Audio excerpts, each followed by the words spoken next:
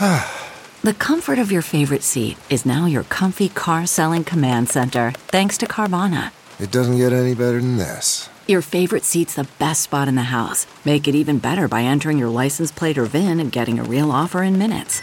There really is no place like home. And speaking of home, Carvana will pick up your car from yours after you finalize your offer. Visit Carvana.com or download the app and sell your car from your comfy place. As a true football fan, you already know every weekend our favorite Gridiron Warriors put their skills to the test. So why aren't you doing the same? MyBookie is the premier place to bet on all your favorite pro and college football action every weekend. They also have all the most up-to-date lines and the most prop bets of any sports book on the planet. We're on Earth, in case you guys didn't know. If you're the kind of guy who likes to bet a little to win a lot, like Caleb the Greek, pick your locks for the week. Put them together in one parlay bet, and when they all come together, the rewards will be huge. They will be huge. Take it from the Greek.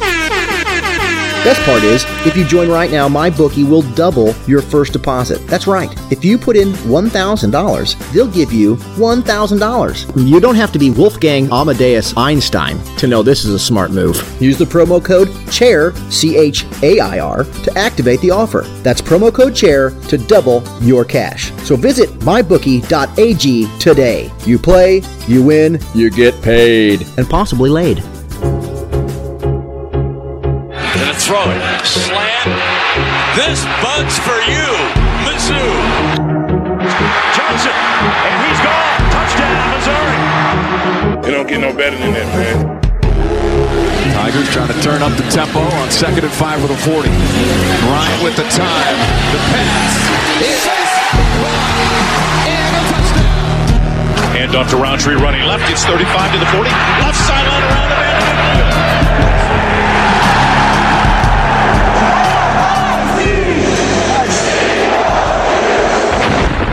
This is the Mazodcast. Howdy, Tiger fans. Welcome to the Mazodcast. I'm your host, Brennan Anthony. Joining me, as always, is interim head coach of the University of Missouri Tigers, Colin Anthony. What's up, dum-dums? And Barry Odom's personal agent, Caleb Bungart. Hello, kids. Well, you ready to do this all over again, guys? Yeah. Can't wait. If you follow us on Twitter or Patreon or anywhere else, you'll probably know we recorded, I'd say, probably the greatest episode of all time last night. Absolutely it was. Yeah, I mean, it had a little everything. It had laughs, it had tears, it had a giant rubber dildo. Yes, it did. And it somehow, computer crashed while we were editing it this morning, and it was all gone. Every bit of it. All our wisdom, everything gone. Should have used a Dell, dude. Yeah. Hold on a second, Caleb. I guess I should have said you should use a gateway or whatever those were. It's alright, 'cause I'm safe out there. That's right. I think the Dell dude is safely in a 90s reference. Yeah, Dell dude. Yeah. Well, since we haven't had a podcast since all the news in the world's hit the University of Missouri Tigers, and, well, I guess we did a podcast. You just haven't heard it. We got a lot to talk about. We've got an NCAA ban, which was upheld. We got a win in our final game against Arkansas, our arch rival we've had for so long. We have such deep blood feud against. And then Barry Odom was fired. Barry Odom, our head coach, was fired. Where do you all want to start? Oh, let's just wrap up the Arkansas game real quick because it was shit. They looked terrible. They went through a couple quarterbacks. Kelly Bryant didn't play, and they barely beat Arkansas. Yeah, that's right. And I will add that we got a little bit of taste of Connor Bazelak because he played until he tore his ACL, as all things 2019 have gone. He tore his ACL, but he did look a lot better than Taylor Powell, and I guess he kept his red shirt since he played fewer than 4 games. Yeah, so you'll see him in 2021. That's right. Yeah. Well, I think if there was any chance that Barry Odom saves his job, he would have had to beat Arkansas like 65-3. And he didn't do that. In fact, it was way too close for way too long. This win did nothing to help Barry Odom. If anything, it hurt him. No, but don't you think Stark would have been crazy to allow the outcome of a game against a 2-9 horrible team? For sure. I'm just saying, like, the way I could even see it playing a factor is if he just absolutely throttled them, and he didn't. I mean, Arkansas is a sad team this year, as bad as any team we have played all season. Worse than Wyoming easily, and we barely beat them, really. I mean, it was closer than even the score would indicate. Yeah, it was and this is a team that was, half of them were suffering from mumps, which should have been eradicated. A lot of anti-vaxxers in Arkansas, apparently. Well, they don't sell mumps vaccines at Walmart, and that is the only place to shop in Arkansas. It's mandated by your birth certificate. And I do think, Colin, what they have as anti-vaxxers in Arkansas is a different breed of anti-vaxxer than what you'll get in Portland. You know what I mean? Yeah, it's because they don't vaccine their kids. They just put methamphetamines in their veins and hope that they become tough. Yeah, they just start feeding them dirt as infants. Like, that's the way to get their immune system up. Give them a little dirt. Yeah, rub dirt in it. God made belly dirt. Full of rocks, veins full of meth. Eat it up, kids. God made dirt. Dirt don't hurt. Yeah, so we barely beat a mumps-riddled team. Yeah, from Arkansas. Mumps make your balls huge? What's that, Caleb? You might know, it's like mumps make your balls big or something like that. Well, I think they've just made your dick small, and you just want to believe that your balls have gotten big. I've had mumps for 32 years. Yeah, so that happened. Missouri. Oh, there's one good piece of news, and even in the old show that we did yesterday that we didn't get up, there's something I forgot to tell you guys. Of course, you guys know Mike Steele, his band Saggin' Dragons, who created the wonderful Tennessee song amongst so many others. He has another little ditty, and I wanted to play it for you guys because even though Arkansas sucks and we don't care about them and we barely beat them and they are riddled with mumps, Mike Steele produced a song. So I think right now I'd like to debut. This will be the world debut of the Saggin' Dragons, led by Mike Steele, and their song "Woo Pig Sue."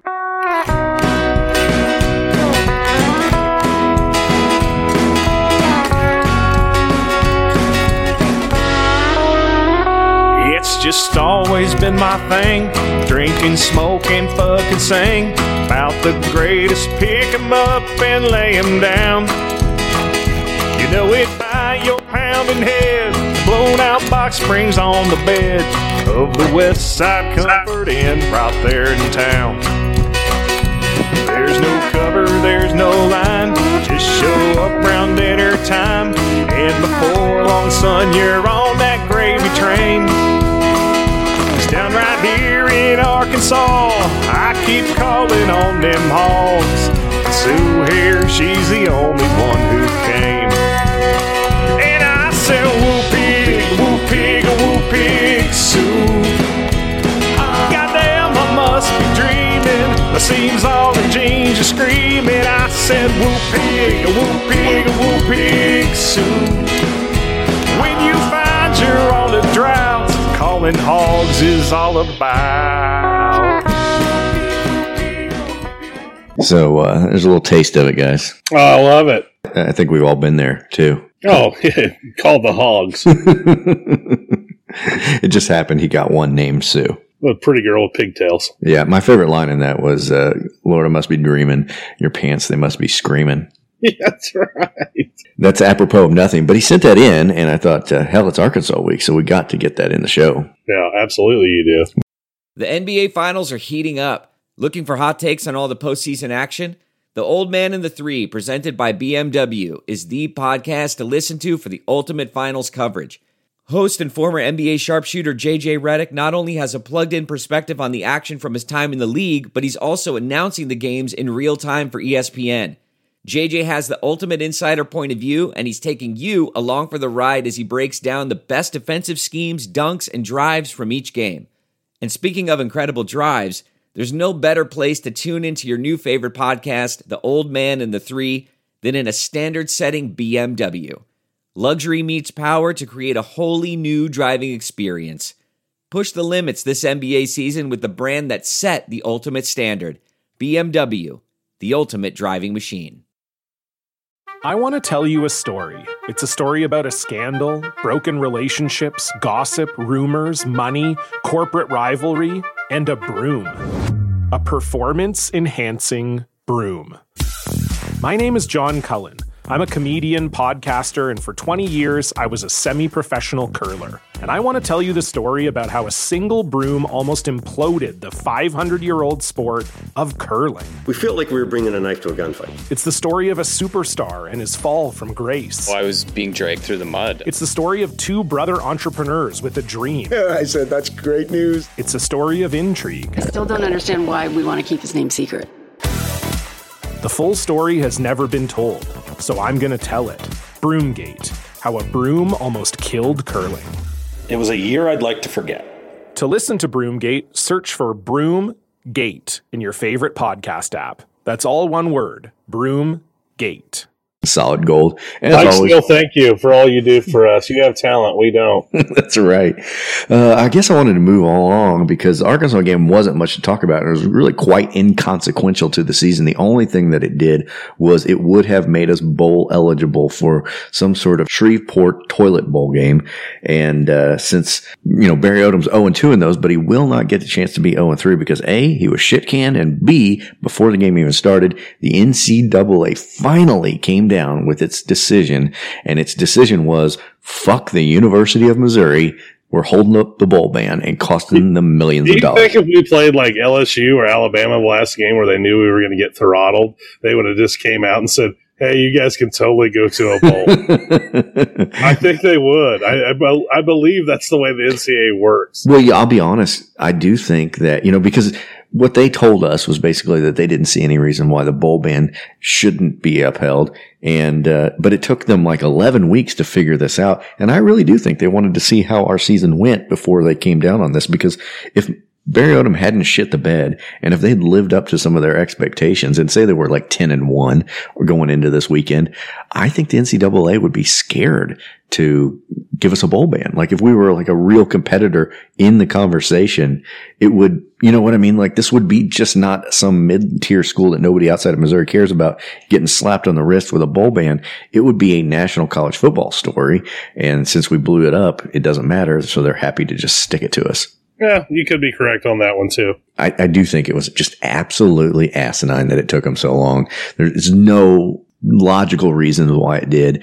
And there's been so much shit that's happened to other teams, like the whole Mississippi State deal where they just got off scot-free and just these completely inequitable judgments on their case that on their side that Stark and the Chancellor and all of them have had really, really like sharply worded rebuttals to the NCAA's final decision. And then the NCAA, being as brazen and big a cocksuckers as they are, they released a second statement saying, fuck Mizzou. You're part of the NCAA. You help make the rules. So you're part of the problem, essentially, is what their statement said. And it's just like, what point did it even serve to have that second statement other than we don't give a shit what you think? We're a monopoly. We control everything and you have no say. I'm trying to think of the word. What were those like old West lawmen that came out of New York City and they would send them to town? Oh, the Pinkertons? Yeah, Pinkertons. The fucking NCAA is Pinkertons. Yeah.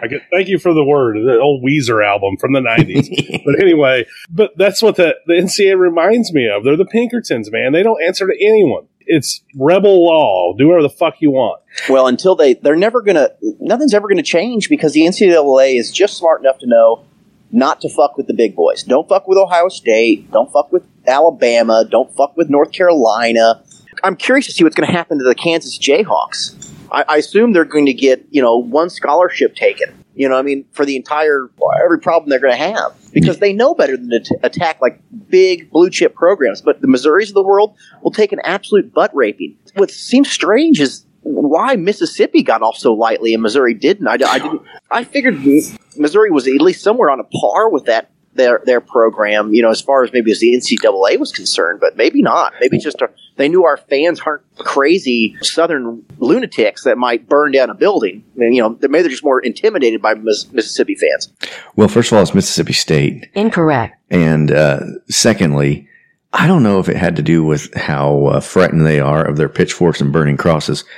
I wonder if it's more just they did make this revision to the rules that allowed Mississippi State to have what they called, I guess, basically an arbitrated kind of immediate. They could kind of negotiate their settlement, and this was a new rule that came after Missouri had already received its judgment.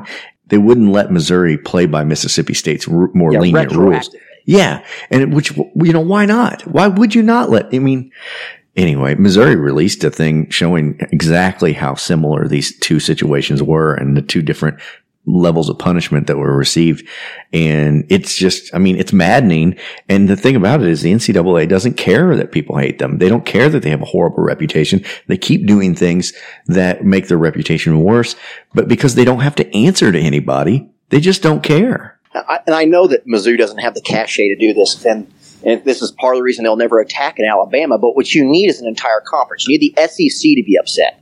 Yeah. You need the entire conference to be like, okay, this is BS, and you guys are going to change it. But until that happens, and it doesn't have to be the SEC, it could be the ACC, it can be the Big 12. I mean, it doesn't matter. But what you need is multiple teams all paddling the same direction. I mean, it's basically you almost have to unionize against the NCAA. Yeah, well, that's why it's never going to happen, though. You know what I mean? Because these schools, they're all competing against each other. You know what I mean? So whenever. And the only way you could imagine it happening is a team like Alabama taking it on the chin. You know what I mean? And then that would get everybody fired up. But it's not ever going to happen. They're never going to go after one of those big boys. So it did affect us because we, as we said, we went 6-6 by beating Arkansas, made us technically bowl eligible.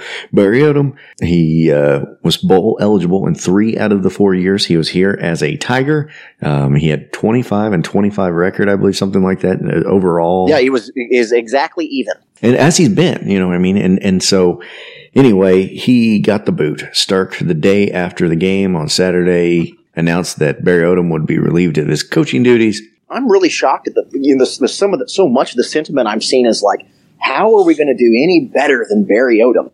Boy, they better hire a big splashy hire if they're going to convince people that firing Barry Odom was a good idea. The level of fucking mediocrity we have to be satisfied with to be so unhappy with this firing. It's crazy to me.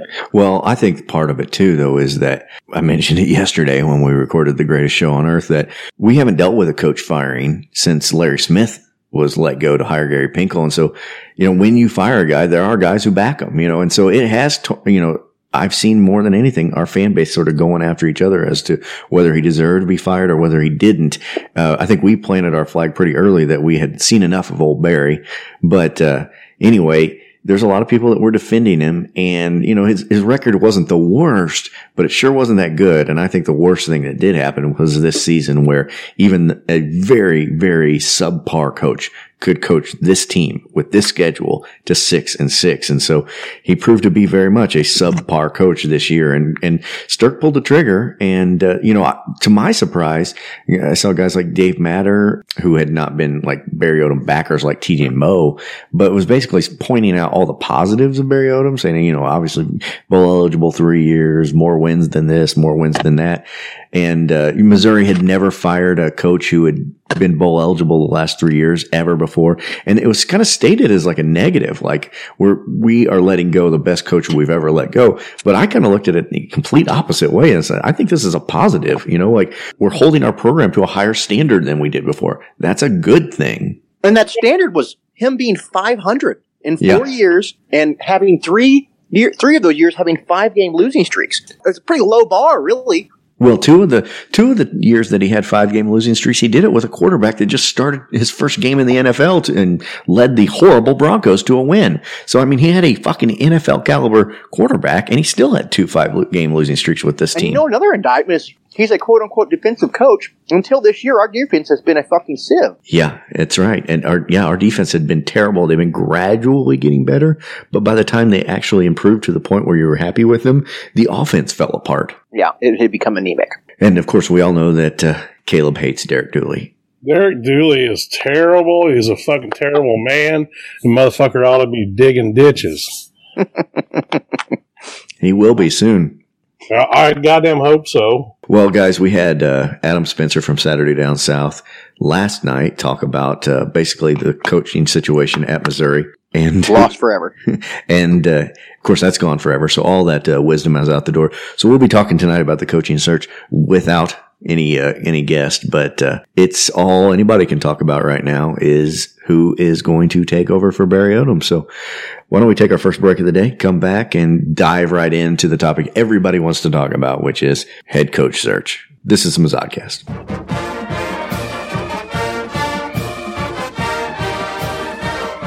Hey guys, we have a new sponsor. Who is it? Well, they're called Manscaped, and I know this product. Yeah, they sent us some stuff, didn't they? Yeah, we shaved our sweet salty balls with them. I'll tell you what, they have good stuff. I shaved, and I found a tattoo I forgot I even had. They're the #1 men's below-the-belt grooming company in America. My balls are so soft. Who's the governing body who decides this, by the way? I don't know, but I believe what they're telling me. Manscaped has redesigned its electric trimmer. It's called the Lawnmower 2, and it has proprietary skin-safe technology, so the trimmer won't nick or snag your nuts. It's a zero-turn mower. It gets the job done. Yeah. It's scrote safe. That's guaranteed. But I can't tell you how many lacerations my ball sack used to have before we got Manscaped. Well, you shouldn't have been using that bullwhip, Colin. Manscaping accidents are finally a thing of the past. In my defense, it was a rusty lawnmower blade. But either way, I don't have to worry about that anymore. Don't use the same trimmer on your face as you use on your balls. That's day one stuff. Act now and you can get 20% off and free shipping. Just use the code ARMCHAIR at manscaped.com. Always use the right tools for the right job. Your balls will thank you.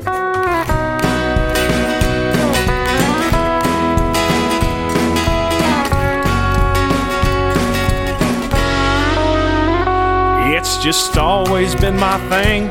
Drinking, smoking, fucking sing about the greatest. Pick 'em up and lay 'em down. And we are back.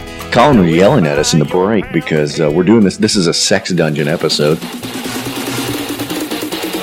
Sex Dungeon episode. As you might be aware, since we couldn't get together 2 nights in a row, and basically Colin had fucking muted himself and was getting pissed at us because nobody would listen to him say his stupid hot takes. Yeah.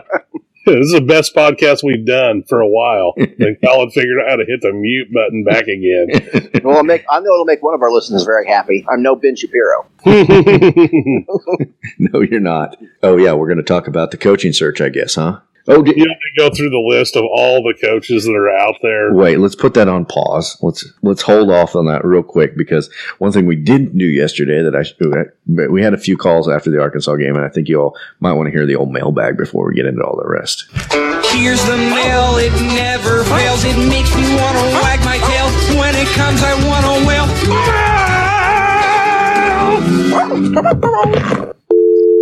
Hey, it's True Sun 87 down here in Fort Walton Beach. How about them Tigers? You can tell the excitement in my voice it's off the chart. That was such a resounding victory over such a great Arkansas team. I can't even fake it that. No, 6-6 limped our way to a W over them Razorbacks of Arkansas 4 years in a row, though. I guess that's something. Still, Barry Odom's got to go. Julius got to go. MIZ. He got his wish. Yep. That's something to be thankful for. That's right. Hey, Mazodcast guys. Just sitting here watching Mizzou lose to Arkansas. I mean, really, wasn't that surprising, really?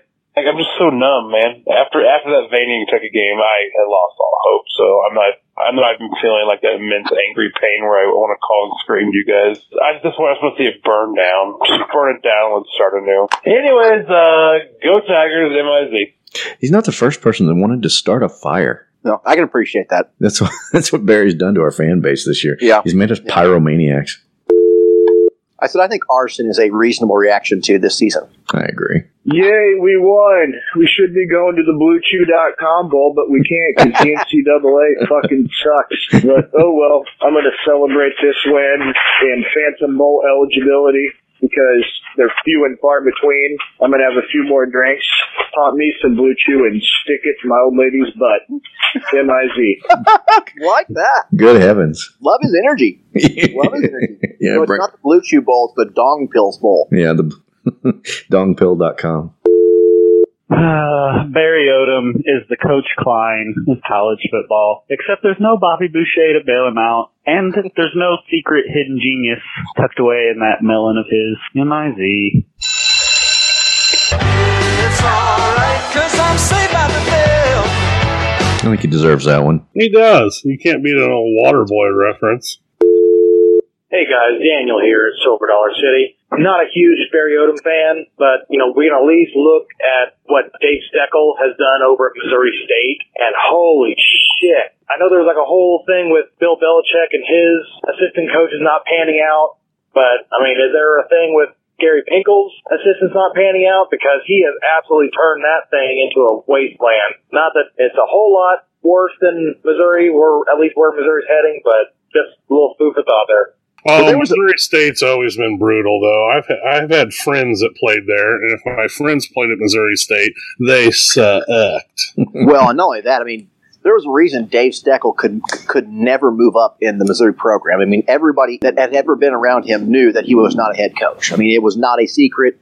He wasn't a head coach, and everybody knew it except Missouri State.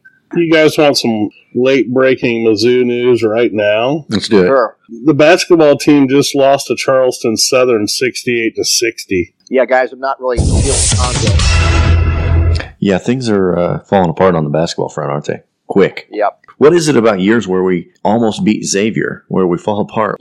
And here's the thing. I feel really bad for the guys at Rockham Nation, because between Mizzou being in the midst of a football coaching search and the basketball team sucking, they're going to be forced to talk about football. Yeah. Oh, yeah. They can't talk.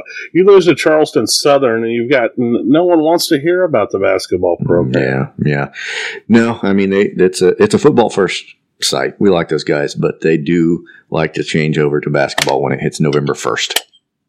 Yeah. Was that a fart I heard? No, this is not CNN. Yeah, it was. It's a big fart. Well, the problem is you guys are coming at me from different videos, so I don't know who to blame it on. It wasn't me. Mm-hmm. I'm eating ice cream at the moment. Yeah, well, I can hear you chewing. It makes for a great pod.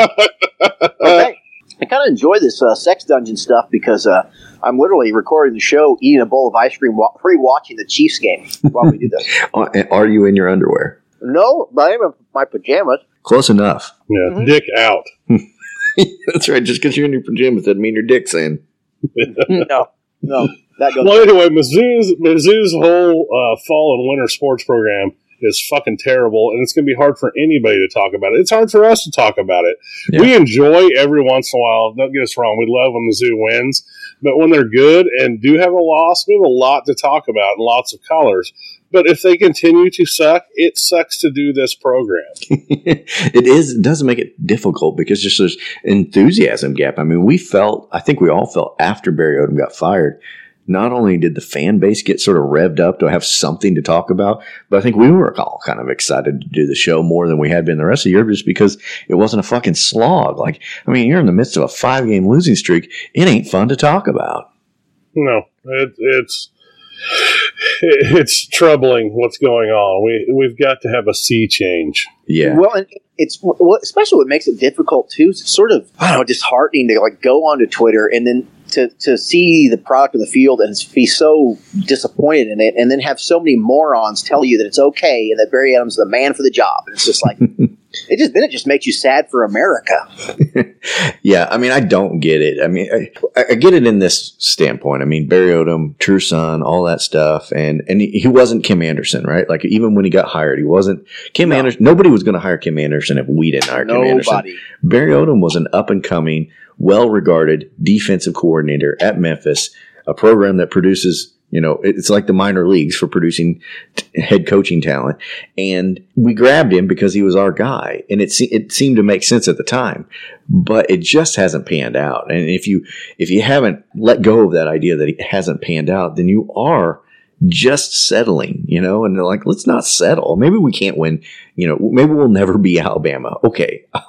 I'll agree to that. But man, maybe we can be competitive more often than we have been. This isn't. Well, yeah, everybody always points to like, no one ever wants to come coach at Mizzou. Like, who are we going to get? What kind of name? And I can tell you this much. If you offer enough money to somebody, they will fucking go to anywhere. They will go to buttfuck you and see Clyburn and take his check from him if it's for $9 million. Yep. Yeah. Well, money cures everything. You can have any coach you want if you offer him enough money. Well, and this one thing Adam Spencer mentioned last night was that he thought Arkansas was probably, of the head coaching openings, there's Arkansas and there's Ole Miss. Arkansas was probably the one that he looked on as the more desirable, simply because they have had a history of opening up the purse strings more than us. The thing we have the advantage in is that we're in the East and we don't have to play Alabama, Auburn, and LSU every year. But I think we may be in a position where, Barry Odom was like, what, ranked 13th out of 14 teams as far as coaching salary, and we don't even know what Baylor paid because they're a private school, don't have to say. But we were damn near down the bottom. And hiring Barry Odom was a purse strings decision as much as it was a strategy for winning. And I don't know that that's the kind of decision they're going to make anymore. Because, if you don't pay your head coach, what are we doing? You know what I mean? Like, we spent $100 million to upgrade the stadium, but you're not willing to fork over $4 million, $5 million instead of $3 million. Head coach? For the head coach, the guy who runs the whole thing? And Barry Odom, he was cheap. And one of the names I've been hearing was it Brian Harrison? Is he from Boise State? I heard his name, and I also heard people say, "Oh, he wouldn't come to Mizzou." But when you look at the numbers, Mizzou can double his salary. Mm-hmm. You know what I mean, and double his coaches' salaries. And I can't believe that Mizzou is so undesirable that Boise State would be like, well, I can't leave that for Mizzou, especially if they're willing to double the money. I'm just not sure we want that guy. I don't know who we want. Of course, everybody's talking about Lane Kiffin like he's the second coming. Everybody apparently remembers Lane Kiffin differently than I do. Yeah. He's going to be in the SEC. We just don't know where. I don't see him as a fit with Missouri. You know what I mean? He's not a Missouri type coach. And I'm not the type of guy that's usually like, I don't care about the fit. I don't like to talk about fit, but he doesn't seem like he would. I don't know. He reminds me of Quinn Snyder. Yeah, I was about to say the same thing. He's got a Quinn vibe to him. The only thing I'll say about that is when you say, oh, he doesn't fit at Missouri, Missouri needs something that doesn't fit. We have been the most milquetoast, play it by the book, safe, conservative in our offense, conservative in our coaching hires, frugal in our money spending. We are the biggest pussyfoot cocksuckers. You know what I mean? I kind of like them to make some sort of splash. I kind of like. Do you think Mizzou needs a pirate for a coach? I don't know. We just need some. We need something. You know what I mean? I'm sorry, sick of being a fucking the goody two shoes, risk adverse douchebags. Get your dick out. Do some fucking, Mizzou. Like I said, everybody gives me shit because I always mention Mike Leach, but the dude wins. No, I love the idea of Leach. I don't love Lane Kiffin because I think he's kind of a toxic personality. But the point is that he would definitely be an outside the box sort of hire. He'd be kind of he'd definitely bring some buzz to the program. He'd sell some tickets right away. You know what I mean? Do something, anything to build some enthusiasm for the program, and not just in football and basketball too. Not that I'm ready to get rid of cons or anything, but I just want this program, this university, to do anything that might inspire some small iota of enthusiasm. No, I agree. And not to switch gears totally, but with Konzo and the basketball team, I feel like Jeremiah Tillman just embodies the way this team has performed. You know what I mean? He'll have some monster jam dunk that's so awesome. And then just get 4 straight fouls and sit out the rest of the game and just feel like, I can see the potential, but it just goes nowhere. And that's kind of been the basketball team. Anyway, sorry, back to football. What are you guys thinking about? I feel like the hot name today everybody was talking about on message boards online was Will Healy, the guy at Charlotte that basically is their second head coach, and I was already got them with a winning record, and did the same thing with Austin Peay. Took over an 0-11 team and took them to a bowl game the next year. This is what you kind of want. We got a head coach in Barry Odom who had never coached before, but he was young and up and comer. Here you got a guy in Will Healy that he's young too, but he's got already a track record at much smaller schools managing to turn things around quickly. So that was a hot name, but I don't know what you all think about that. Well, I think the biggest concern for everybody when you hire somebody young is that you're going to be a stepping stone program. But honestly, I'm almost okay with that at this point. If he wins so much and takes Mizzou to such heights that he procures that into a job, at Georgia or LSU or something like that, well, then good on Mizzou. You know what I mean? Because that means the next hire, we look like a much more attractive program. So, that's the one thing they don't talk about when they talk about you being a stepping stone for a job. If you get that guy and he has a lot of success, theoretically, he leaves your program in a pretty good spot, and it makes it that much easier to hire his replacement. Well, and I wonder how fast he'd be willing to be stepping stone to a bigger school. Missouri would be a big step for a guy like that. He's going to get a job somewhere, but it'll probably be at a Power 5 school. And so I think he might be the type of guy who want to stick around for a few years and prove that he can do it. And I think you're right too. It's we don't need to look at this like it's, a marriage. How long does the average head coach stick around anyway? 5 years, whether he's fired or whether he moves on to greater things. Gary Pinkel, we had him for 12 years, and that's an eternity in this type of, football world. Caleb, who did you have on your hot list? Well, I mean, it's not really a hot list of anything because, my hot list would be people that win. These guys are all just kind of average. They're talking about people like Luke Fickell from Cincinnati, for Cincinnati, as you know, I like to bet on Cincinnati. They kind of dominate their conference. And then Mike Norvell at Memphis, who wins games. They win 10 games every year. He's been there. I've heard that Mike Norvell wouldn't come to Mizzou. Like he's got too many better offers. That's what I read today. Yeah, I've heard Mike Norvell is off the table. He seemed to me like the most obvious pick. Like if there were a draft for coaching prospects, he would be the number one pick just because Memphis is more, they're nationally ranked. They're, at a group of 5 school. They're a big school. And obviously he's had really good results. So I feel like there's like 10 openings already in college football, and he's going to be at the top of the heap. And somebody's going to Florida State. Yeah, somebody's got to go there. You know who I kind of like in a search like this is, like, there's a guy named Joe Brady. He is the offensive coordinator or offensive guru behind LSU. That is the guy that's running that offense. It's not Coach O. It's Joe Brady. He's a young guy. He's staying in the SEC. That may be somebody you could keep for a while, and maybe he can get that offense rolling because the SEC is now offense. It's not smash mouth football, run it down your throat anymore. Yeah. Getting a young guy that does that, maybe you've got your next guy that stays for a while that can run something. You don't need the greatest defense in the world, but give him a try. Fuck it. What do you have to lose? The only reason if we're going to go with young guys, I'd go with the first one we talked about is because he's done it before. Granted, on a small scale, but he's been a head coach.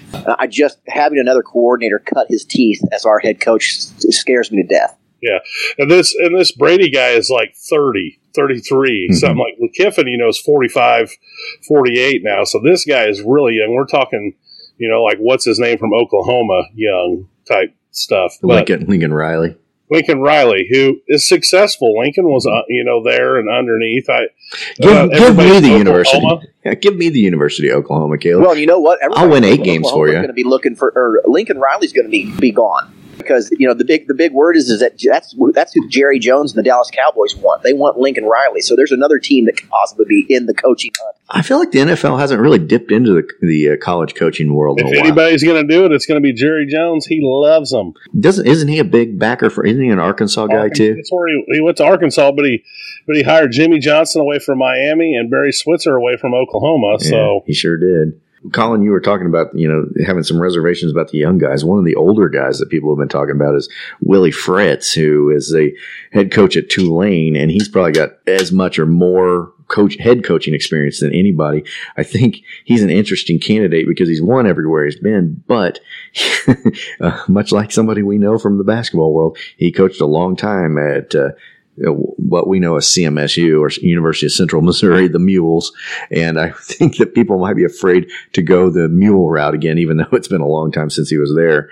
And I honestly like the young guy route. I just like the young guy who's been a head coach before. That's all. I just don't want anybody to cut their teeth anymore because I don't want some really old established guy. Maybe he'll figure it out. But what I think I think our best shot, honestly, and if you can't get some big name coach, and we can't, your best shot is probably going to be trying to find that Gary Pinkel recipe again. Find a young up and coming coach who's already run a program and puts us back on track. Well, and I was just going to say about Willie Fritz that he's the guy we talked about earlier that runs the triple option, and I know that you didn't have any use for that.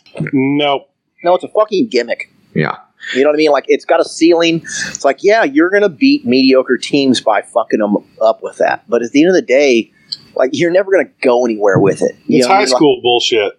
Well, it's what teams do when they're under-talented and they can't recruit. It's like, Army does.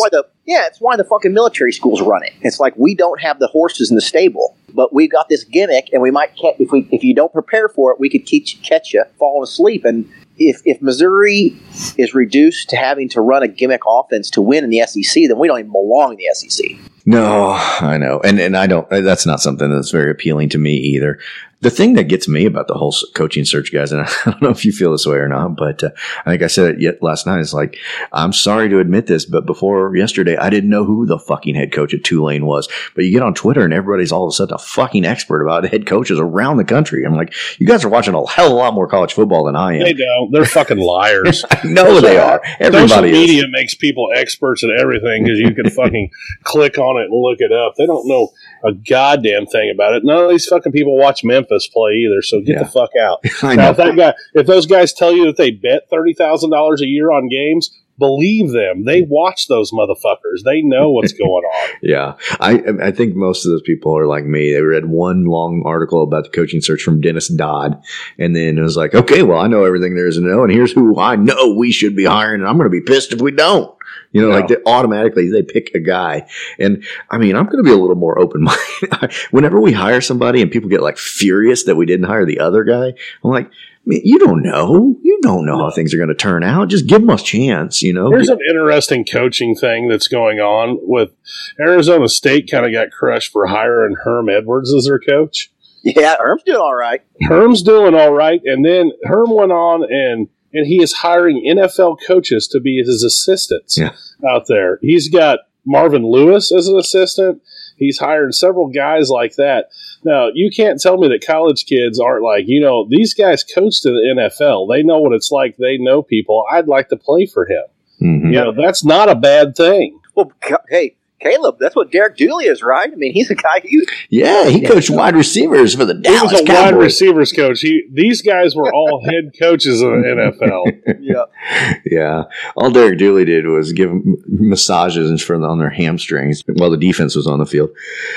Well, guys, the coaching search, Jim Sturk has sort of indicated that he wants this to be fast. He is tonight, Tuesday night, in New York City at the National Football Foundation dinner, wining and dining with other athletic directors and head coaches around the country. And no doubt he is having serious conversations about who he is going to hire. We are going tax money well spent. That's right. And anyway, we are going to be covering this for you. And one thing we wanted to mention was that we have gotten involved with a little something called Patreon. And as I mentioned last night, fellas, I had no idea what Patreon was, but somebody was telling me, you need to get on Patreon. You need to get on Patreon. Hey, are you on Patreon yet? Well, we got on Patreon. It turns out I think it's kind of cool. It's a subscription service where you can sort of get inside information from us. And when I say inside, we're going to put on there anything we hear. And it's not going to be necessarily take it to the bank stuff. It's if we hear it, we're going to put it on there. Stuff that maybe we don't want to put on Twitter just yet because we're not sure. That's why I love it, Brendan. Like we are obviously not media members. I guess we're in that media. We live in that media world, but we're not journalists. But our profile has gotten high enough now that if I just post something that I've heard from somebody I know in the athletic department, it immediately, every one of the Press Box Super Friends starts. Meanwhile, back with the Press Box Super Friends. About it and just basically saying I'm full of shit. Right. And I'm like, you know what, fuck Twitter. Like, you're right. I don't have two direct sources, but I hear this shit. It's from fucking people who know. And I was like, well, I can go on Patreon and I can tell the people that are actually interested in the information. And I was like, well, good. I'll tell you exactly what I've heard. You know, I'll tell you on Patreon, and then I don't have to listen to, you know, fucking Dave Matter say, nope, that's not right. I didn't get a press release. Well, and not only that, Colin, but we'll hear we'll say what we heard, and we'll say how confident we are in it. You know what I mean? Like we'll say if it's a fucking lock solid, take it to the bank. We'll say it. But you know, if it's a source we trust, but we're still not 100% sure about the information, we'll put it on there and we'll tell you what sort of star level it has as far as credibility. So you know you'll know what to do with it. But also, it's not just about like hot tips or whatever. We're putting a lot of stuff from behind the scenes of this show. We already have done stories from our good friend Cody, who sat in on this show, and nobody knows who Cody is. But if you get on Patreon, you might learn a little bit about him. Well, I can't guarantee you're going to like what you hear. Well, I think that the part I like about it best, at least personally, is that when we are doing this show, Brendan often leaves the mics hot during breaks. And some of the things we talk about in breaks are more entertaining than anything we'll talk about in the show. And so Brendan might drop some of that stuff in there for you. Imagine how bad it must be if it's too bad to make this show. That's right. That's what you're getting in Patreon. If it's too offensive for this show, it'll be in Patreon. And just imagine what that must mean. Imagine what a cesspool we're talking about. The only reason I do this show is for the outtakes part of it in between. The rest of it's dog shit, but you guys are going to enjoy the outtakes. I think before we started recording tonight, I dumped. You remember when we had these long conversations with Hugh Freeze and he slid up in our DMs? Oh, yeah, I love Hugh Freeze. I put all those messages up on the Patreon so that you guys could see. Did you really? Yeah, why not? No, it's fine. I just I've got messages from him to my private Twitter account too that we could throw up there, I guess. Why not? Do it. It's all on Patreon. That's right. So anyway, it's for as little as $3 a month. I think that's what it costs to get in the door for the Patreon membership. And we'll try to make it worth your while. We really will, because we're excited about it. And for those of us complaining that we're charging for content now, like a certain sanctimonious blogger, it's like, yes, we are, but the main content will always be the show, and it will always be free. Yeah, I mean, number one thing we're doing is this podcast, which we have never charged for, and we never will charge for it, and we're not taking a thing away from it to put it on Patreon. It's just extra. If you want extra, there we have it. And we've got some members. Oh, yeah. And I went through the whole, I went through and part of the thing of Patreon, as I mentioned you as a supporter, I did that last night, but I was like, how to do it again since nobody heard it last night. I can go through the list here. We've got a couple new ones today. We have Bob Gass, Donald Lutemeyer, Derek Green. Derek Green, hey. Derek Green's a VIP patron at $25. Appreciate that, Derek. Then we have Tristan and Austin, who didn't give us our last names because I'm pretty sure they're wanted. They don't want to be associated with us ultimately. That's right. No. And Tristan's John Keller, Nick Ferris, Mac Vogt, Bradley St. James, Britt Treese, and Kyle Shelton. Bradley St. James sounds like a porn star. He looks like one, too. I appreciate that guy. Bradley St. James, are you a porn star? We want to know. Starring Amber Rose and Bradley St. James in Log Jammin'. I'm here to fix the guy that called earlier and was going to stick it in his wife's butt. Yeah, I did want to point out that Kyle Shelton and Tristan, no last name, wanted by the law. They're all access members. Yep. Sexy. Right. That means Caleb's going to be sending them dick pics. Yeah, Colin. I guess since these guys joined this, I could send sex dungeon pictures to them at some point. Let them see what's down here. I think everybody wants to know. Yeah. Well, and Colin has guaranteed massages for our VIP members like Derek Green. And as I mentioned last night, Colin, every massage Colin gives always ends in a happy ending, whether they want it or not. That's right. And whether it comes from Colin or not. Sometimes it gives himself a happy ending. Close your eyes. My hands on your feet are going to feel a lot like a cock. Very small one, but it's still a cock. Yeah. It feels like a penis, but smaller. Not a cock. It's going to feel like a cock. It's going to be my hands. Yeah. Your eyes need to be closed. He's got sausage fingers. It feels a lot like a small man's penis. Yeah, exactly. All right, guys. Super hairy knuckles. Don't worry about it. Why don't we take our second break for the day? Come back and do a SEC Around the Horn. And we had some Arkansas news because it's Arkansas week. We can't forget it. Fuck Arkansas. This is the Mazotcast.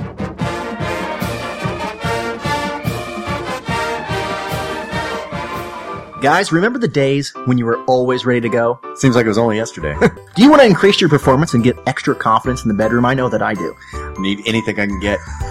I do not have a large penis. No, it's sad. We share the same genetics. We've been shortchanged. Yeah, it was not Well, fair. I've got news for you and for all of our listeners. Good news. And that is BlueChew.com. That's right, BlueChew.com. Sounds like dog medicine. It's not dog medicine. It's dong pills. So what you're saying is we're now one of those podcasts sponsored by dong pills. You better believe it. Great. Yes. Blue Chew brings you the first chewable with an FDA approved. This is not pseudoscience bullshit. My dick will be the judge of that.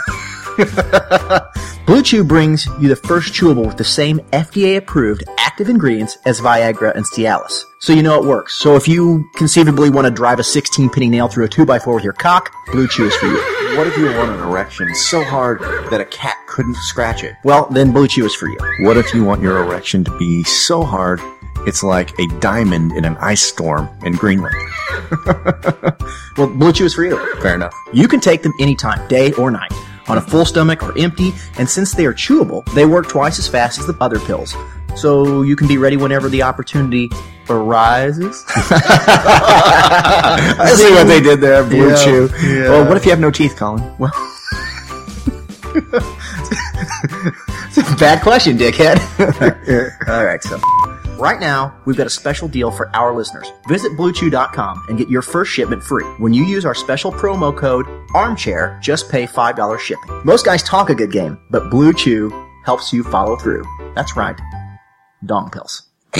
Dong pills.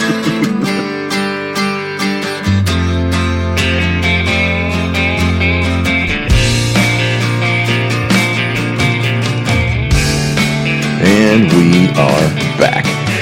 So, fellas, we weren't the only ones to play football, if that's what you want to call it. Missouri played football technically against Arkansas, but there was a lot better football going on because this is rivalry week, and so it's time to go around the horn with the SEC. We break our bread at Waffle House, our teams are pretty good. We even play some basketball when Jesus says we should. So pour a little bourbon and repeat right after me. We built a church for Saturdays and called it SEC. Jesus loves football. And, of course, we all always have to start up the Paul Feinbot if we're going to do this. So would you do the honors, Colin? Yep.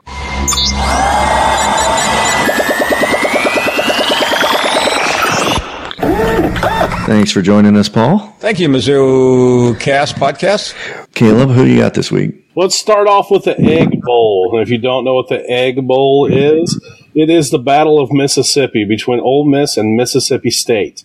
And a game that came down to a extra point kick that was moved back 15 yards because Ole Miss's receiver faked like a dog, a fake dog piss on the field, I guess you'd call it, lifted a leg in celebration, got a 15-yard penalty. The kicker missed the kick. They lost to Mississippi State. I can seriously say I've never seen a team lose a game in this way. I mean, it's probably one of the most demoralizing ways a team can finish the season, and I think it was directly impactful in Matt Luke losing his job. Yeah, because Matt Luke is a lot like Barry Odom. Yeah. They look the same. They're both kind of pudgy guys. They both kind of are average coaches, not doing anything terrible. And then they both got fired. Yeah, and they both went to the school they were coaching for. And, they both have no control over what their team does. Yeah, that's probably with the biggest parallels. They both their teams seem to have no discipline and love to get personal foul penalties and just be out of control. And they both got fired. This is the kind of game that was so devastating that it was going to have a name. And I saw, thankfully for Twitter, you can see it real quick. I saw it called the Piss and a Miss game. Oh, perfect, because that's what it was. Mississippi State. Yep, they won the Egg Bowl. All right, Battle of South Carolina, Clemson and South Carolina. Clemson 38, South Carolina 1 field goal. Yeah, Will Muschamp did not have a year, but somehow he has a job. Yeah, it's amazing that Will Muschamp always has a job. He is beloved. He is a likable person. I don't know about that. Paul. Yeah, that's a stretch. South Carolina, after beating Georgia and scaring other people this year, had a dog shit finish just like Mizzou. Well, and I'll tell you what, I remember the stats at the beginning of the season for Will Muschamp and how they were talking about he had the most wins South Carolina history in the first 3 years of his coaching tenure. The win total was not that impressive. I think, honestly, if South Carolina fans would whine and piss and moan about this, but if South Carolina was Missouri, Will Muschamp would have been fired. They have a lower bar than Missouri, and they're allowing him to continue to shit the bed. Like, we can let this guy shit the bed for a while longer. Yeah, they are. They're being more tolerant. South Carolina.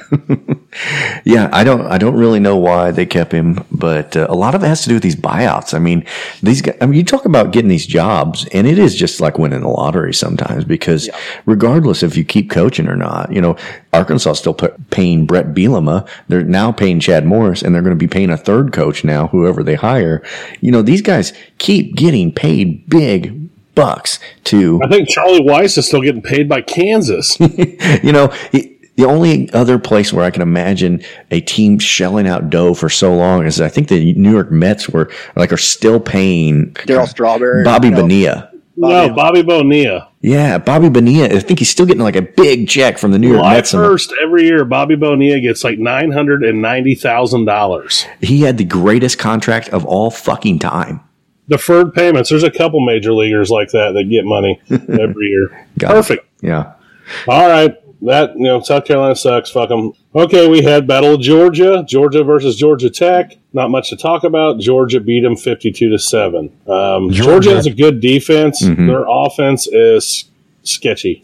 Yeah, it depends which Jake Fromm's going to show up, and I just got a feeling the LSU is going to clobber them. I don't think it's going to be a very exciting SEC title game. No, the spread right now is 7 points. 7 points for LSU, and I'd take that LSU. LSU's going to beat them by at least 17. I don't think it's going to be that close. Yeah, I agree. Okay, then we go to Kentucky, and the University of Kentucky beats Louisville 45-13, which is a change of pace because Louisville usually throttles their ass.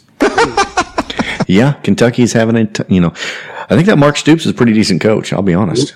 They're having a renaissance there. I call it a renaissance, but they never really had anything, so I guess it's a birth. I could when I went on the radio in Kentucky when we played them and with the local radio station. That's they asked me what I thought about Kentucky, and I was like, well, I think they're a good program, but I think they at least from Missouri's perspective, they've got a pretty good coach in Stoops right now, and as soon as he leaves, they'll revert back to the mean, kind of like Mississippi State is doing.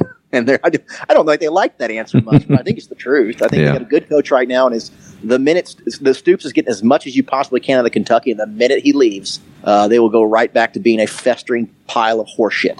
Yes. In the battle for Florida Man, it was Florida 40, Florida State 17. Florida. Yeah, this was not Florida State's year. They're looking for a coach just like we are, and the Gators cruise their way to a 10-win season once again. LSU versus the Fighting A&M Oil Makers. LSU 50, A&M 7. Yep, another year with A&M high expectations and another year where A&M disappoints. Everybody thinks A&M's going to be one of the contenders in the West, and they're no better than Ole Miss, Arkansas, Mississippi State. None of these. Auburn, LSU, Alabama. That's the end of the list in the West. Yeah, A&M's like they've got a battleship mouth and a rowboat ass.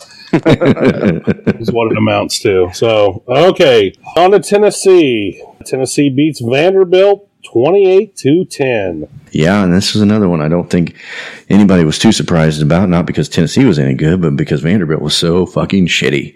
And Derek Mason still has a job because he beat Mizzou. I agree. I think Barry Odom saved Mason's job, even though it cost him his own. Yeah, maybe he can get a D coordinator job down there with him. He's going to get a D coordinator job somewhere. We hadn't really talked about that, but Barry's going to get a job. Yeah. Well, and they were talking about Fuentes going to Arkansas and then Barry becoming his defensive coordinator. Can you imagine? Yeah. I've heard him at Virginia, too. Virginia needs a defensive coordinator. So, well, game of the week of the century of all time, I guess. Auburn, Alabama, and the Iron Bowl. Alabama. I don't know if Paul watched this game or not. The Feinbot may have had low batteries, but Auburn beat Alabama 48-45. No. It's true. It happened.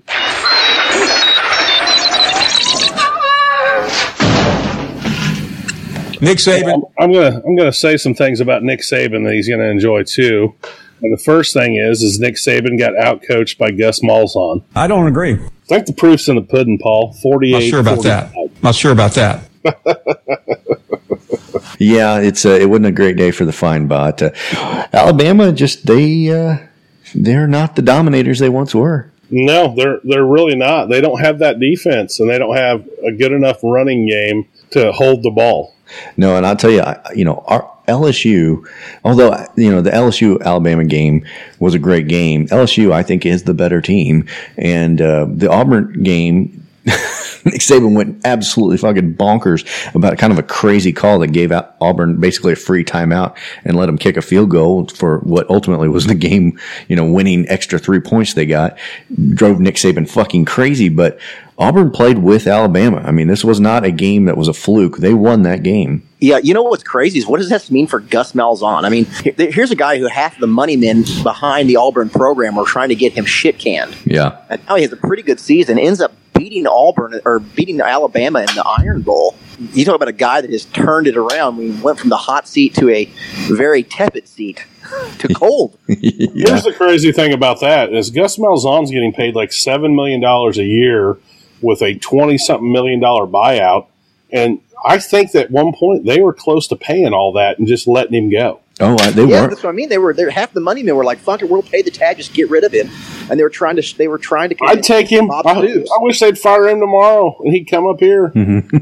Yeah, I tell you what, he'd be a lot more of a secure hire than whenever LSU got rid of Les Miles. I mean, Les Miles, we talked about splash hires with crazy guys. Les Miles is genuinely crazy. He eats grass. He is not a good hire. Of course, Kansas loves it, but most of the college football world said no thank you. But Gus Malzahn is not that. I mean, granted, he was a high school football coach 20 minutes ago before he started coaching Auburn, but the guy knows what he's doing. I mean, he's beaten Alabama more than the rest of the SEC combined. Things go crazy when they're down there in Auburn with the field goal, That's right. That's right.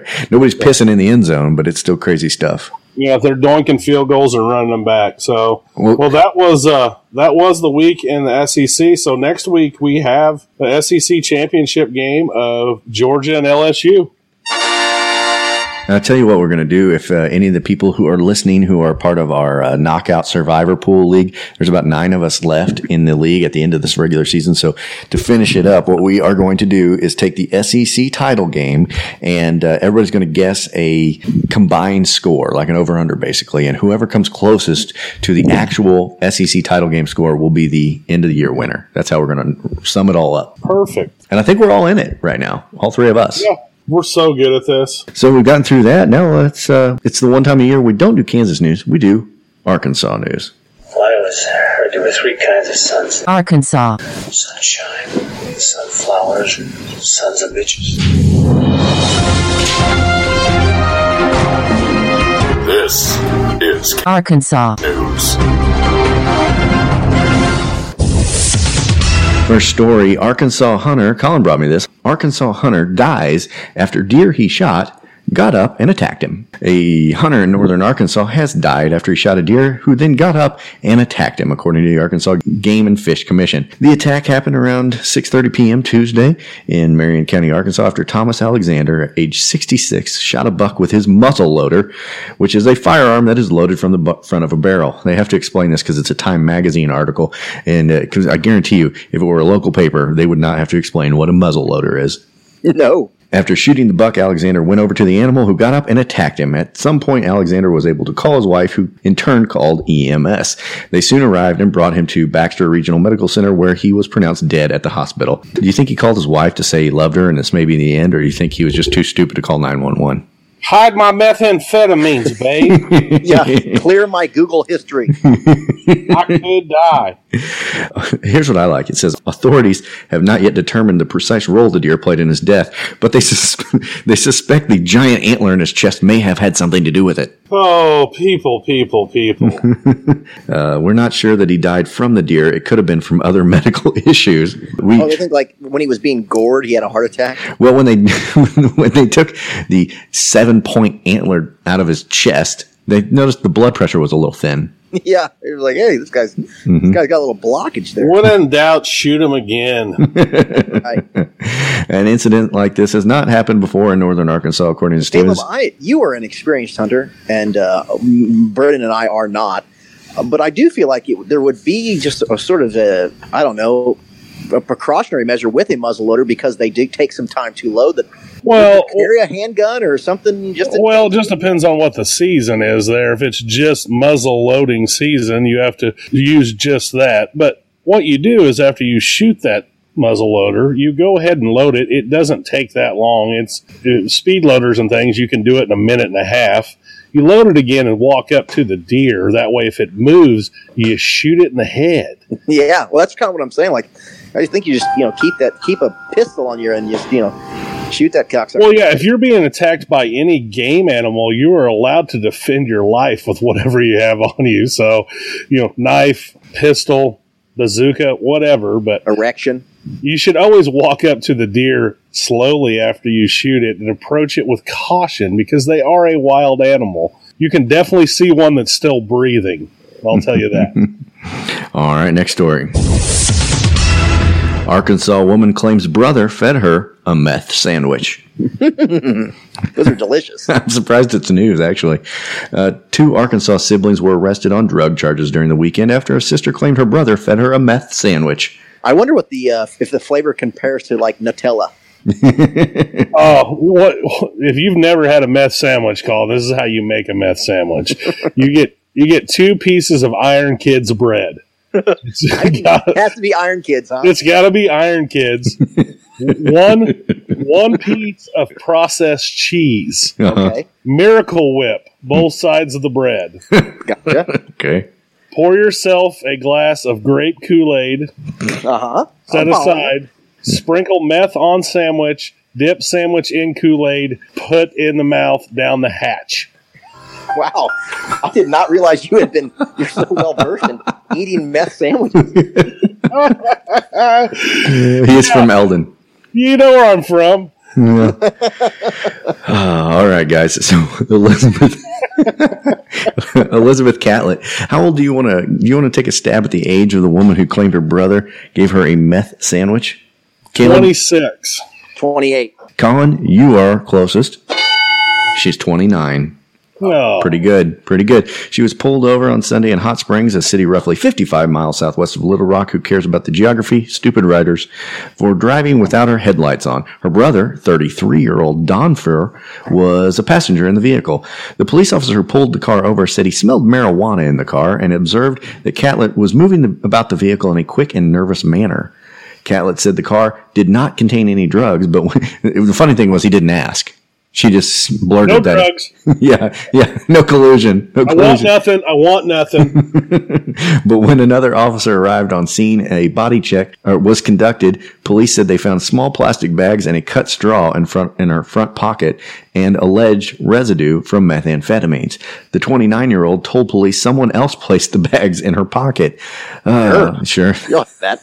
Investigators asked her brother if there was anything illegal in the car, to which he replied, if there is anything in the car, it would be in the console, and it would be ice. Jesus.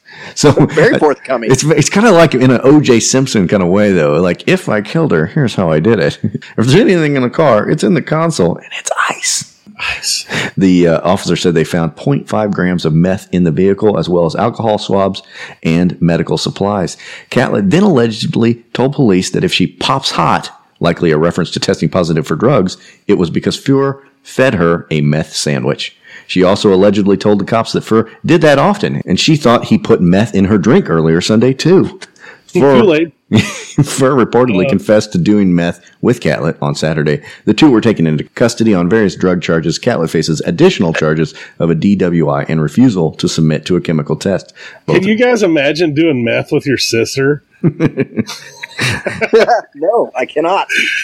Hey, so Christmas is coming up. Maybe you guys should make her a meth sandwich. Well, now I know how, thanks to you. Yeah. If I had the ingredients for it, it would be in my garage in the cabinet. 2 Arkansas chemistry professors face charges of making meth. The arrest calls to mind the wildly popular series Breaking Bad. It sounds like something from the AMC award-winning series, but authorities charged 2 chemistry professors in Arkansas on Friday in connection with production of methamphetamines. The instructors Terry Bateman and Bradley Rowland. You want to take a stab at these ages, fellas? 47 and 52. Colin? 38 and 42. Well, you're both in the ballpark. Terry Bateman is 45, and Bradley Rowland was age 40. They were charged with manufacturing methamphetamines and using drug paraphernalia. Meth is a highly addictive drug and can be manufactured with illegal chemicals, according to the Center for Disease Control. Apparently, they had to look that up to know what meth is. Bateman and Rowland are associate professors of chemistry at Henderson State University, a liberal arts school of about 3,500 students in Arkadelphia, 70 miles southwest of Little Rock. Let your kids go to a liberal school. I think liberal arts is a little different, Caleb. No, liberal school. All right, well, you're Yep. Yeah, don't give us fake news. The professors went on administrative leave on October 11th. A university's associate vice president of marketing and communications said on Sunday. Ms. Hall said the school's Reynolds Science Center had been closed on October 8th because of a report of an undetermined chemical odor. Testing revealed elevated presence of benzoyl chloride in the lab. But anyway, they clearly had been watching a little too much Breaking Bad and thought, hey, I know that's supposed to be a cautionary tale about how you can become evil. You know where this doesn't happen at? Where's that? Liberty University, because Hugh Freeze and Jerry Falwell won't have that there. That's right. Nothing bad. There's no meth to be made. There are hookers to be fucked, though, and pool boys to be jerked off. He ain't wrong. Yeah, you know what? This isn't the Ben Shapiro podcast. It's true. All right, and I guess Caleb, we can take it back to Kansas for 1 second for our Arkansas news segment, because we know how the Arkansas game went. Missouri beat them, but what did Kansas do in their final game of the year? Oh, Kansas played the Baylor Bears, and the Baylor Bears are real good this year again. I think their coach has been there at least 20 or 30 years. Been a long time since he's got hired, really got that program whipped into shape over the last 3 decades. Right? Nothing but smooth sailing for the past decade, right, Caleb? Yeah. Nothing bad happened at Baylor that I can remember. No, they didn't basically shut down the program or have a whole attorney general look into it or anything. But anyway, Baylor won this game against Kansas, believe it or not, 61 to 2 field goals. Yeah. Another loss for old Jayhawks. I think they had 3 wins on the season, so it was a massive success for them. The Mad Hatter got them 3 wins, so I mean, they're probably going to give him a raise.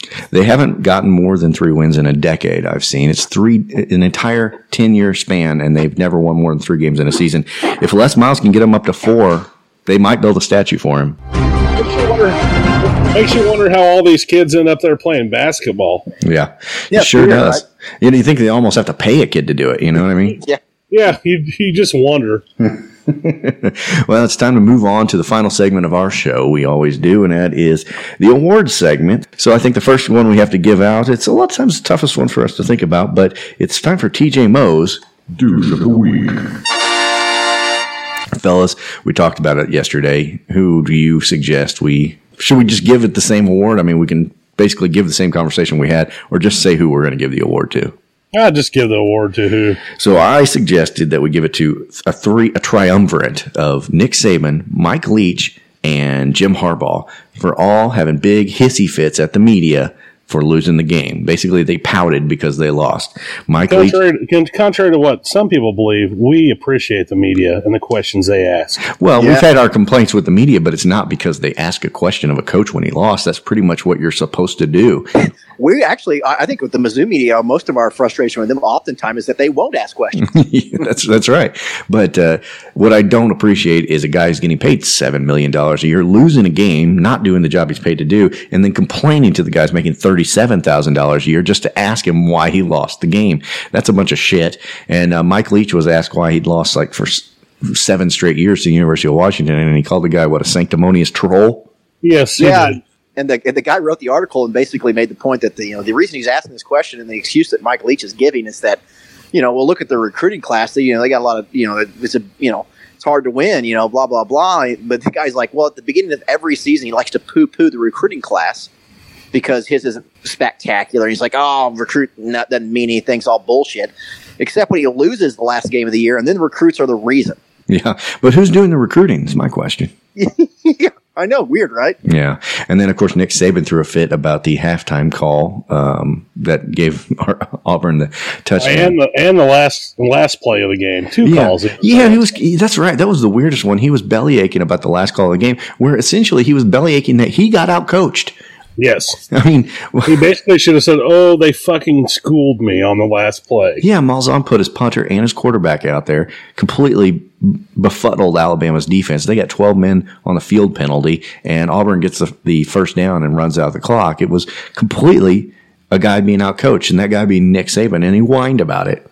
And of course, the final one who's always a bitch is Jim Harbaugh, who somebody asked him about why he always loses to Ohio State, which is a reasonable question. And he basically said, I'll answer your questions, but I won't answer your insults. And I'm like, he was stating a fact, not an insult. If you don't like the fact, that doesn't make it an insult. It means you suck at coaching football. Yeah. Anyway, we were happy to give all those guys Douche of the Week. And that brings us to our final award for the day. Now it's time for Kirk Farmer's Hair Player of the Game. Kirk Farmer's hair is immaculate, and did anybody's play live up to the standard that is the golden locks of Kirk Farmer's hair? Oh, so few to choose from, you know? Yeah, I suggested Bannister because he's come on strong of late, and we're just now getting to see him, just like Emmanuel Hall of years past. I think I said yesterday or last night that if you make a SportsCenter top 10 play, you should be the Kirk Farmer's Play of the Week, and he did that. And I think we had talked about, too, that another ding in Barry Odom is we've had two pretty good wide receivers who have been on the roster all season during his tenure and didn't get any playing time till injuries or circumstance gave them opportunity. Yeah. First it was Emmanuel Hall, and now Barrett Bannister. Is like, I think that falls how on hard is it to realize these guys are on your team? Yeah. That's a Derek Dooley problem. Yeah. I don't think you're going to have a Derek Dooley problem very long, Caleb. No, I don't think you'll either. What do you think becomes of that guy? Well, I do need somebody to cut my grass next year. I'm going to be extra busy with this other kid. Fox News correspondent would be my guess. It's possible. Well, if you ever look at the stuff he follows on Twitter, I'm going to tell you he listens to Ben Shapiro. Sure. Well, we said Bannister. Is that good enough for you guys? What do you think? Perfect. Love it. I hope we never have to do this again. We not the podcast, but repeating the fucking podcast. We did a great job last night. What you're getting tonight is, I don't know, 6-7 levels lower. Way worse. Yeah, I didn't call anything a huge pile of massive Chet from Weird Science shit tonight, and you guys get the fuck out on that. Yeah, we talked a good bit about Weird Science last night, and I think we should have, because what I found out is that I missed out on a date night with Colin and Caleb, who sat around at 1 a.m. watching Weird Science together, and I got a little FOMO, I'm not going to lie. Yeah, it was great. Kelly Brock is still doable. Mm-hmm. I mean, everything about that movie is great. If you have not seen it, definitely watch Weird Science. Well, we're going to go down this road. I'm going to tell you what I told you yesterday, and that there's a big problem with that movie, and that is that they created a super hot, basically robot woman, and the two people creating her were teenagers, and the movie didn't just end with them double stuffing her to death. That's right. Colin's biggest problem with the movie, the thing that really took him out of it, he couldn't suspend his disbelief in that 15-year-old boys having a supermodel that they created in their garage, that they didn't just fuck it to death. Well, have you ever met a 15-year-old? And the funny thing, too, is we mentioned that it was a 1988 movie, Weird Science, and somebody got on Twitter 85. immediately. Someone told us 85, yeah. Yeah, they wanted to correct us. Fuck you guys. We're just going off the top of our heads. We're not looking shit up. That's right. So, they don't make a lot of movies about teenagers making their own fuck monsters anymore. No, they sure don't. I don't know why not. But like I said, it's if you think that's a repulsive concept that just make a woman just have sex with, you should look up a little movie called Soul Man, because if you want to be repulsed, that doesn't stand up to 2019 standards Brendan, at all. I will make you this promise. The next time me and Caleb get together at 1 a.m. and watch Lost Boys, we'll call you. Okay. Well, I want to watch Soul Man with you. Wow. Anyway, watch Weird Science, folks. It's great.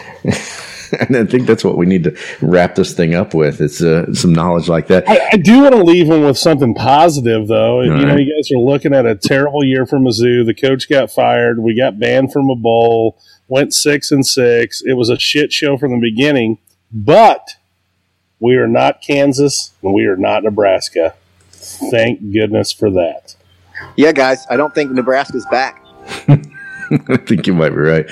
We will be back, though, because we got the SEC title game coming up. We got lots of bowl season to go on. And, of course, we're going to do the program. We're going to have a movie review night. And it's one of my favorite things to do. We've only done it once, and it was a smashing success as far as I was concerned, because I had a good time and I was stoned to death. Yeah, I started taking steroids just to watch the program. Yep. So sorry about the Tigers' loss in basketball tonight, and sorry about the horrible season in football, but we've wrapped it up. MIZ. ZLU. Go Tigers.